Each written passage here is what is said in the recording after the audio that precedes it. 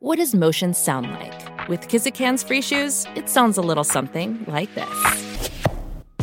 Experience the magic of motion. Get a free pair of socks with your first order at kizik.com/socks.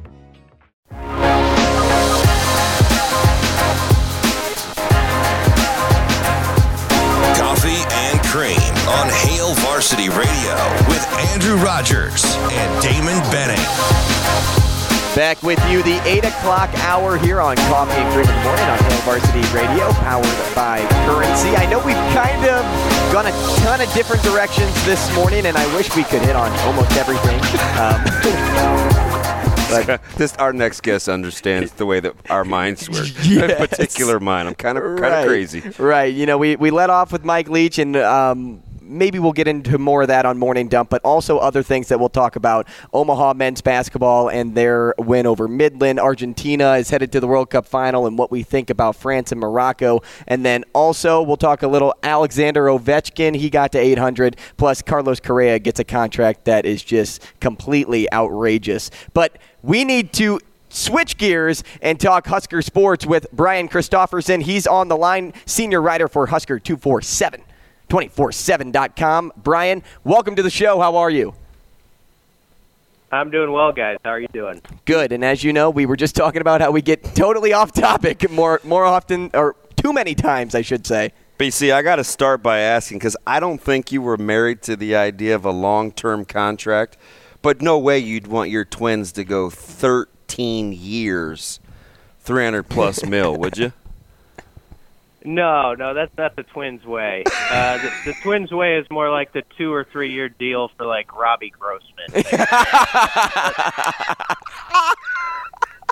That's more our speed. So I don't know if you saw though, the Twins apparently offered like 10 years, 287 or something. Yeah, they did. So at what point? And you're a baseball guy, so I love it. At what point is like double-digit years rolling the dice outside of like maybe Soto? Like, are there any? Like, what are you doing with double-digit years? And I get how contracts read, right? Deferred money, but do you still want to be on the hook?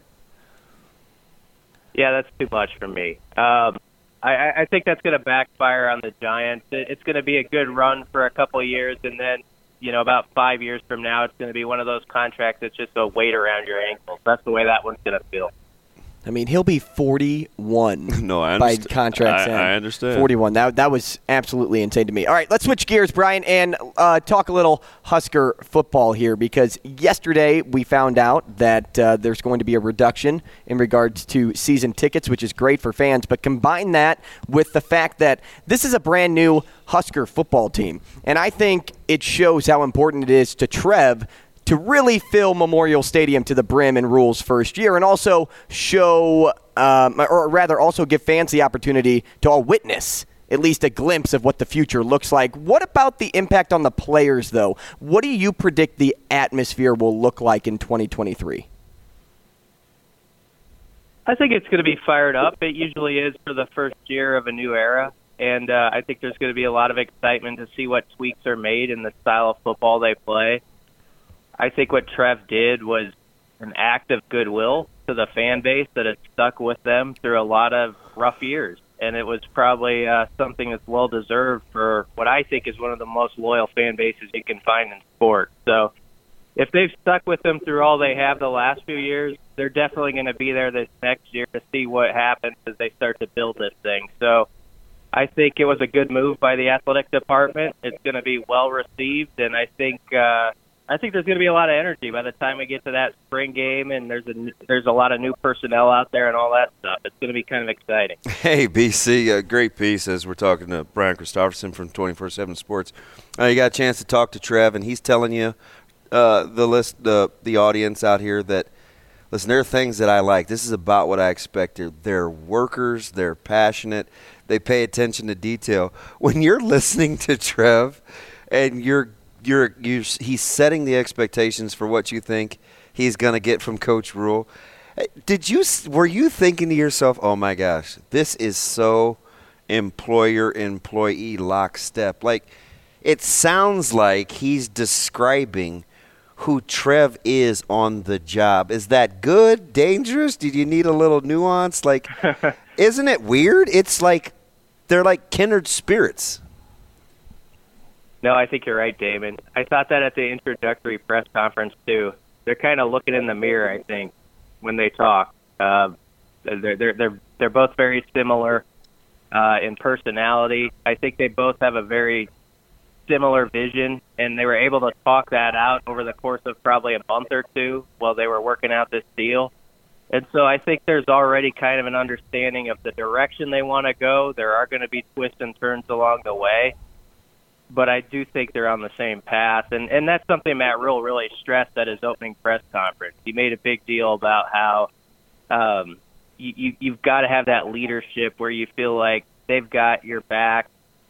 You understand what they're about. They understand what you're about, and there's not going to be a lot of surprises. And so that, as you know, Damon, that's a huge part of having success. You've got to have that from the top down where you're kind of you're looking the same direction at least, and sometimes you're going to disagree, but you know that you've got the same goal at heart and the same sort of you're on the same path. And I think that these two, they feel that way right now.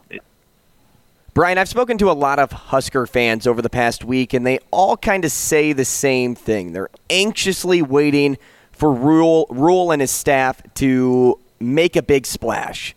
What is your recommendation for them? Is it the give it time attitude, or are you saying you may not see one given how Matt Rhule likes to recruit? I'd say give it a little time. I think they're going to have some pretty big gets here still before this cycle's over. I think you got to look at some of the line guys. I think Cameron Lenhart and Princewell, the edge rusher down in Maynard, Texas, and Elijah Duty could be in play.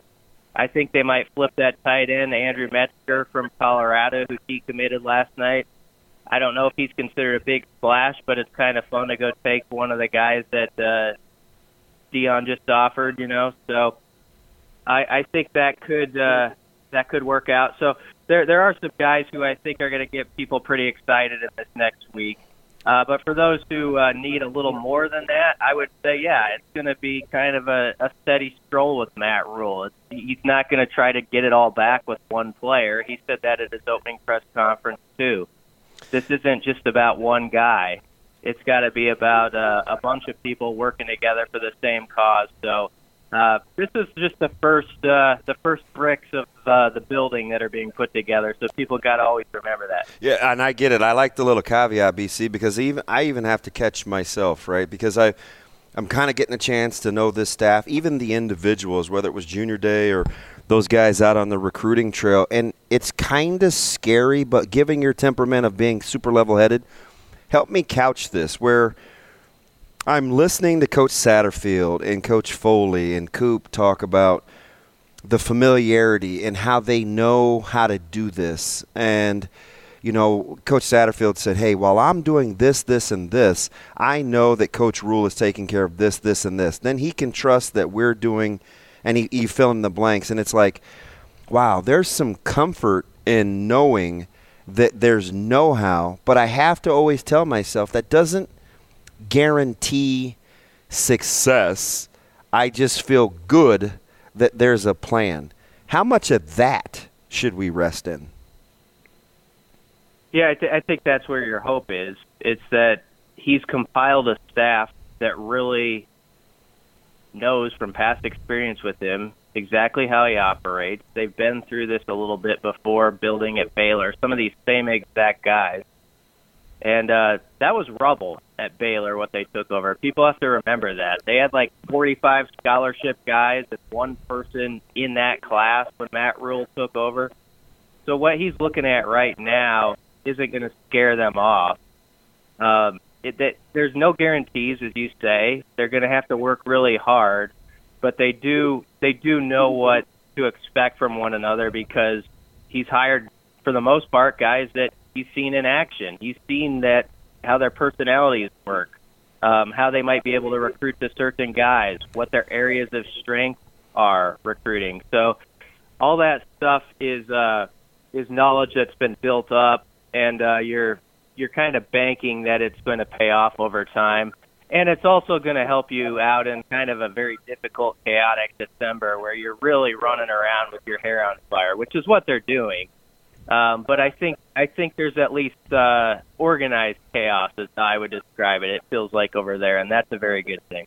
We're speaking with Brian Christopherson, senior writer for Husker247.com. You can toss him a follow at Husker247BC on Twitter. Brian, Trev noted yesterday that Matt Rhule has taken a unique approach when it comes to applying NIL. Any idea what that looks like yet and how it could possibly impact, or rather positively impact, the recruiting process? I don't know for sure. I kind of go back to his introduction press conference again when he said, not that you won't use NIL to lure some guys from the portal, but I think he wants guys to earn it too. I think there's going to be a feeling that you're not just owed something for no reason, that you're going to want to play for the University of Nebraska, and that's your biggest thing. Like, it's about being a Husker. The NIL part is something that comes with that. It's attached to it, and it's a bonus. But you really got to want to be about the program first and foremost, and that type of guy. So I think that's who they're kind of looking for, and they'll use the NIL with those type of players, but they want a certain mindset with guys that they're very team-oriented and not the type of guys where it's going to be all about just chasing NIL monies or opportunities, and you get really distracted, and it kind of messes with your locker room. So I think that's sort of his vision in general, at least the way he explained it at his press conference the first day. But it's going to be interesting to take a deeper dive into that with see exactly what that means and what that entails. But that was sort of what I got out of it listening to him the first day. BC, so this was the morning after the Raiola announcement was made, and we were on air, and I continued it in Morning Dump. I kind of went all in on there's this part of me just in getting the little parts of Coach Rhule that I've been able to glean over the last 3 weeks and his staff. There's something about him, because you've heard me say this for years, right? Coaches coach coordinators coach position coaches coach players. I think that's a healthy hierarchy. There's something about Coach Rhule and his energy where he enjoys coaching and modeling for his staff. Like, I think that's a big deal. And I think that's how he's kind of picking his staff. How important do you think that is versus, okay, DB, that's all fine and good, but we need some guys with some experience too? Like, how are you kind of buoying or balancing the pros and cons there? Yeah, there's a lot there. I think his history has shown that he's I wouldn't say take a chance, but he's trusted some young guys that he's kind of watched for a few years in different roles that he thinks are now ready to be full-time assistant coaches.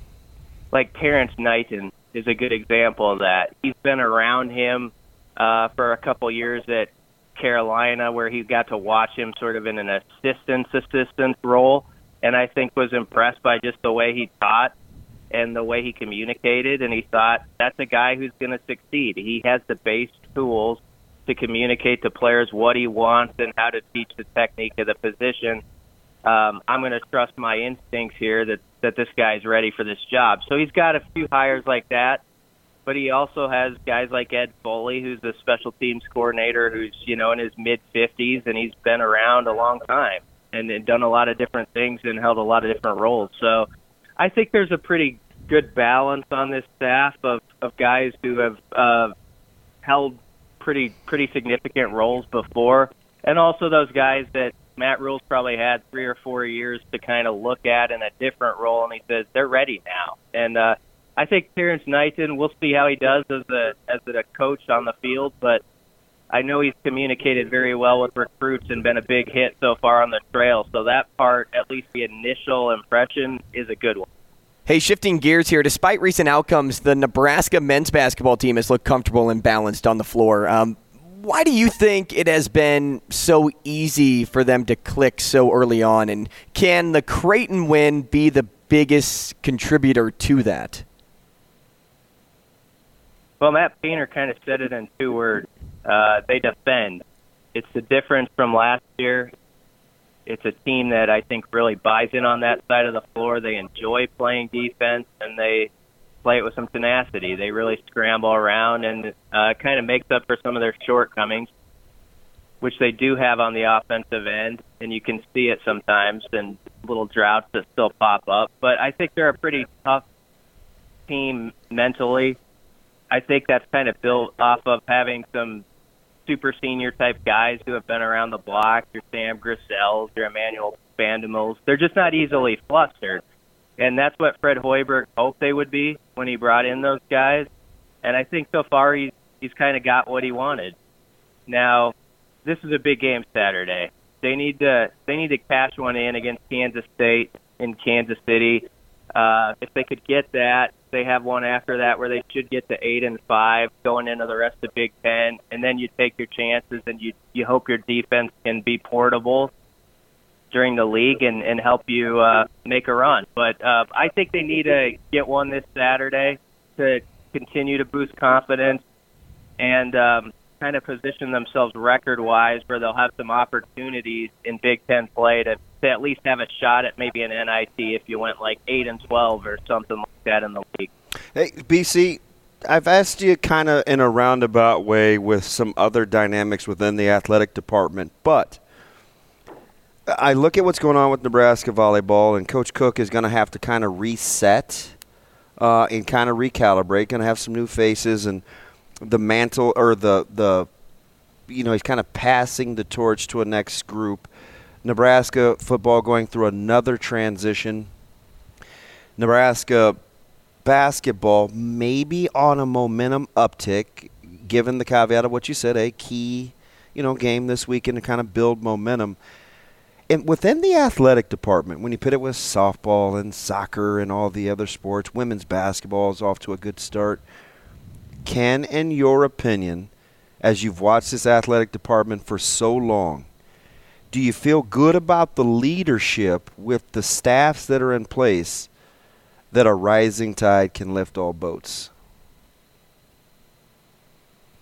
I feel a lot better since Trev took over. And I don't want to kiss up or sound like to suck up in class. I just am impressed with them. Well, that's why I asked you, because you're so like you play it. You're not a all in and emotional, warm, fuzzy guy. So I think that's why you're the good guy to ask. Well, I can be warm and fuzzy, Damon. Don't say that about me. No, I appreciate it. I'll take what the compliment was there. Yeah. Always take that. Take a compliment. My mom told me. Well, maybe it was my mom. She likes you too. I didn't mean to break mom. Oh, go ahead, BC. I think Trev's got a way about him where you just feel like it's a steady hand. I don't know if he's just so good at answering questions. Maybe that's part of it, but I was impressed with sort of how he was able to keep the coaching search under covers. I mean, that there wasn't a lot of information that really came out of that. And I thought that was a very steady process where he got done exactly what he wanted to get done. And I think when you hear him talk, he says stuff that matters to the fan base in interviews. But there's a level approach there, and there's an understanding that it's going to take a lot of elbow grease to get Husker Athletics to where it needs to be. So I like the fact that he talks about the future. He doesn't dwell too much in the past, and he has said that many times, like we can't get caught up always talking about the 90s around here and this and that. And I like that he also says stuff about, like, the volleyball program, like, let's not take this for granted. I mean, yes, they got knocked out in the Sweet 16, and that is a bummer for how good they are, but they're still a top 10 program. And we did this with football a couple decades ago where we didn't appreciate maybe how great they were. And then we long for those days when they're gone. So I think people got to remember that with volleyball, even in a season like this where it doesn't go quite how you want it to. BC, but I like how ahead. Trev talks about all these different sports and just kind of keep his eye looking ahead and not always about what happened yesterday. And that's the way it's got to be over there. BC, what do I make of this? I'm going to get you out of this just because I know firsthand because they're our guys, so I know the impact that this staff has had in a short amount of time. You know, Jalen Lloyd goes from a top 4 and an announcement 3 weeks ago to a top 5 and kind of waiting. I know how his parents feel about the impact that this staff has had in recruiting Jalen Lloyd. Tristan Alvano is being coveted all over the country, and Nebraska has made such an impact on him. And so I know that's working as well. When you look at what they've been able to do relationally in such a short amount of time, do you have kind of a reason why or some keys why they've been able to hit the ground running in terms of building relationships so quickly? I have to think that Matt Rule and Trev Alberts had some discussions leading up to this, but even before he's hired, maybe. You've got to hit in-state hard right off the bat. We've got to build that back up, and it feels like that has just been the real focus of Matt Rule. And I think it has really impressed guys. I know Tristan Alvano, I talked with him the other day for a story, and he just brought up all the places Matt Rule has been in the state and how it really stuck out to him. And he was a Nebraska kid. This is his words, not mine. He felt disrespected by the last staff. He just didn't feel like I'm talking the old staff before Mickey. Mickey offered him, but before that, they didn't pay him any attention. And he was kind of like, well, I guess that's not going to happen. And now it's very much in play because Matt Rule and this staff immediately said, you guys locally are a priority. We're going to show it. We're going to send our head coach everywhere in the state the first 5 days when he could be anywhere else in the country, but he's in Nebraska. And so I think that means a lot to kids. They don't miss that. And it could play a factor here in some of their decisions. I think it will. Brian Christopherson, we appreciate your time this morning. Thanks for joining us. We'll talk again soon. Yep, thanks a lot, guys. Thanks, BC. That is Brian Christopherson, senior writer for Husker247.com. He brought up a great point at the end there, DB. Mending relationships is a key to Matt Rule's success so early on. Yeah, so full disclosure, like even just the impacts that he's been able to make where, you know, 2 weeks ago it was, you know, we want to go to Gretna and they won't even speak with us. Last weekend it was, okay, we'll take a call, right? So, and I'm not saying, hey, you know, I'm definitely not saying, hey, Zane in Nebraska, because I'm not. I think he's committed to Oklahoma State. What I'm saying is that's just another example of folks kind of staying with it, believing. I mean, Coach Rule used the term heartbroken over what's transpired with Flores since his high school career in the state of Nebraska. You don't hear that a ton. It breaks my heart. You know what I mean? Like, so that lets me know, okay, there's going to be some serious relationship building that's going on that I think the folks in this state and recruits in general across the country need to know, because it's very volatile with movement and getting able to do what you want to do and go where you want to go. Where feeling like you're with family can be the ultimate trump card to get folks to settle in at Nebraska. Great point. We'll talk to Jim Polzin next. He covers all things Wisconsin.